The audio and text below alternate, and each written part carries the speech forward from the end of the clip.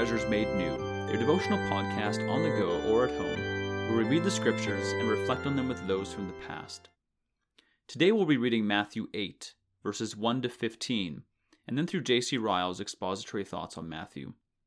Please take a moment to pause and to ask the Holy Spirit to bring understanding and to apply what we hear. Matthew, chapter 8, verses 1 to 15. When he came down from the mountain, great crowds followed him. And behold, a leper came to him and knelt before him, saying, Lord, if you will, you can make me clean. And Jesus stretched out his hand and touched him, saying, I will be clean. And immediately his leprosy was cleansed. And Jesus said to him, See that you say nothing to anyone, but go, show yourself to the priest, and offer the gift that Moses commanded for a proof to them. When he had entered Capernaum, a centurion came forward to him, appealing to him, Lord, my servant is lying paralyzed at home, suffering terribly. And he said to him, I will come and heal him. But the centurion replied, Lord, I am not worthy to have you come under my roof, but only say the word, and my servant will be healed. For I too am a man under authority, with soldiers under me. And I say to one, Go, and he goes, and to another, Come, and he comes, and to my servant, Do this, and he does it.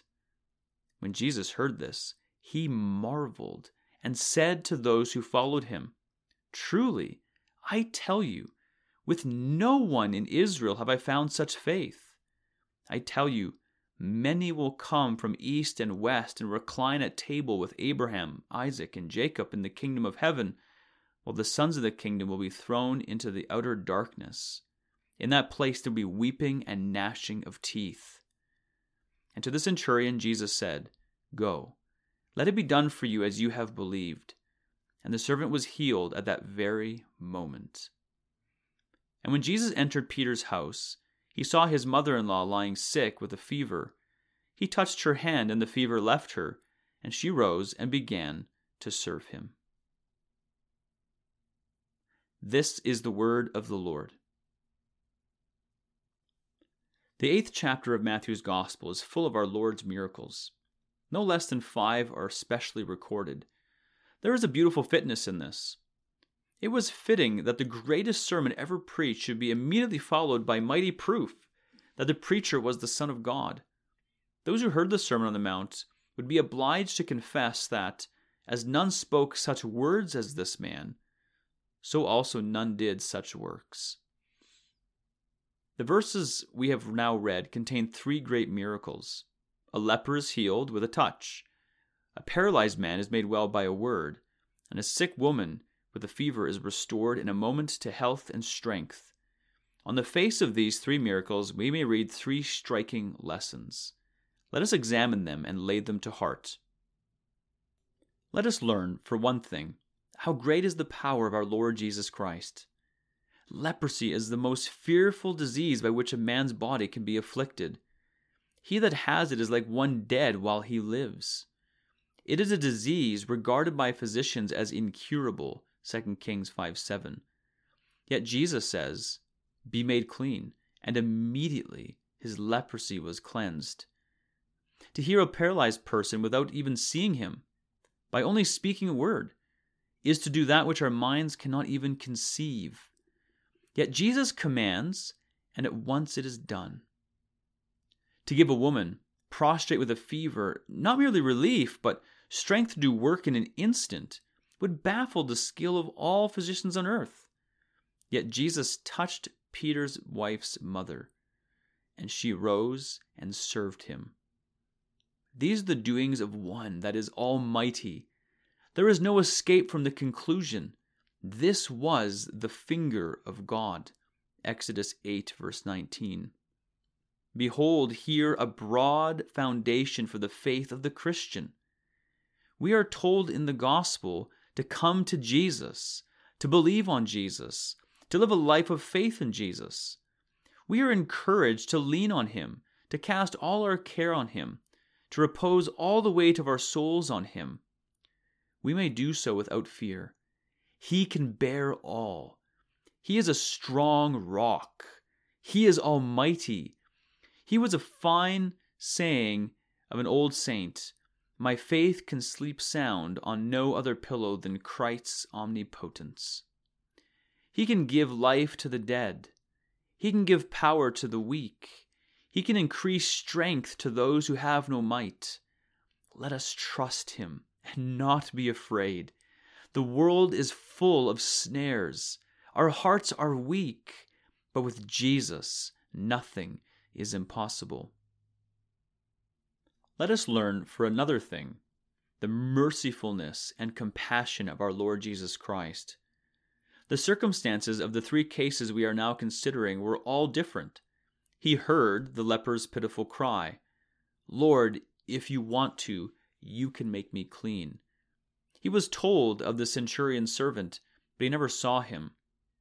He saw Peter's wife's mother lying sick with a fever, and we are not told that she spoke a word.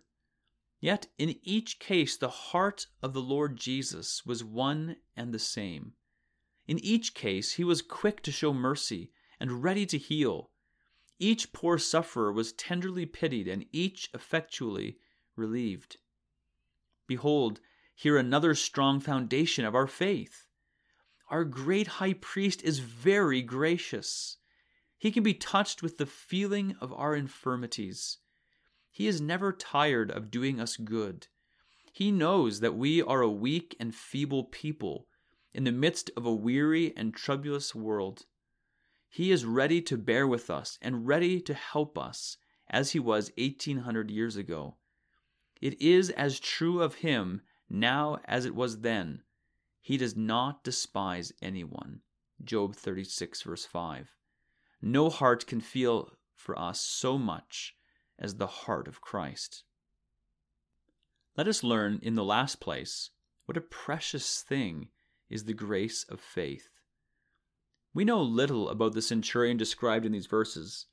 His name, his nation, his past history are all hidden from us. But one thing we know, and that is that he believed. "Lord," he says, "I'm not worthy for you to come under my roof. Just say the word and my servant will be healed." He believed. Let us remember, when scribes and Pharisees were unbelievers, he believed, though born a Gentile, when Israel was blinded. And our Lord pronounced upon him the commendation which has been read all over the world from that time to this. I tell you the truth, I have not found anyone in Israel with such great faith. Let us lay firm hold on this lesson. It deserves to be remembered. To believe Christ's power and willingness to help and to make a practical use of our belief is a rare and precious gift. Let us be ever thankful if we have it. To be willing to come to Jesus as helpless, lost sinners, and to commit our souls into his hands is a mighty privilege.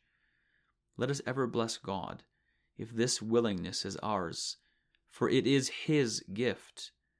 Such faith is better than all other gifts and knowledge in the world. Many a poor converted heathen who knows nothing but that he is sick of sin and trusts in Jesus shall sit down in heaven, while many learned English scholars are rejected forevermore. Blessed indeed are those who believe. What do we each know of this faith? This is the great question. Our learning may be small, but do we believe? Our opportunities of giving and working for Christ's cause may be few, but do we believe? May we neither be able to preach, nor write, nor argue for the gospel, but do we believe? May we never rest until we can answer this inquiry. Faith in Christ appears a small and simple thing to the children of this world. They see it for nothing great or grand, but faith in Christ is most precious in God's sight, and like most precious things, is rare. By it, true Christians live. By it, they stand. By it, they overcome the world. Without this faith, no one can be saved. That is the end of Ryle's expository thoughts for these verses. Let us carefully consider what we have heard today. May the Lord be pleased to bring the growth for His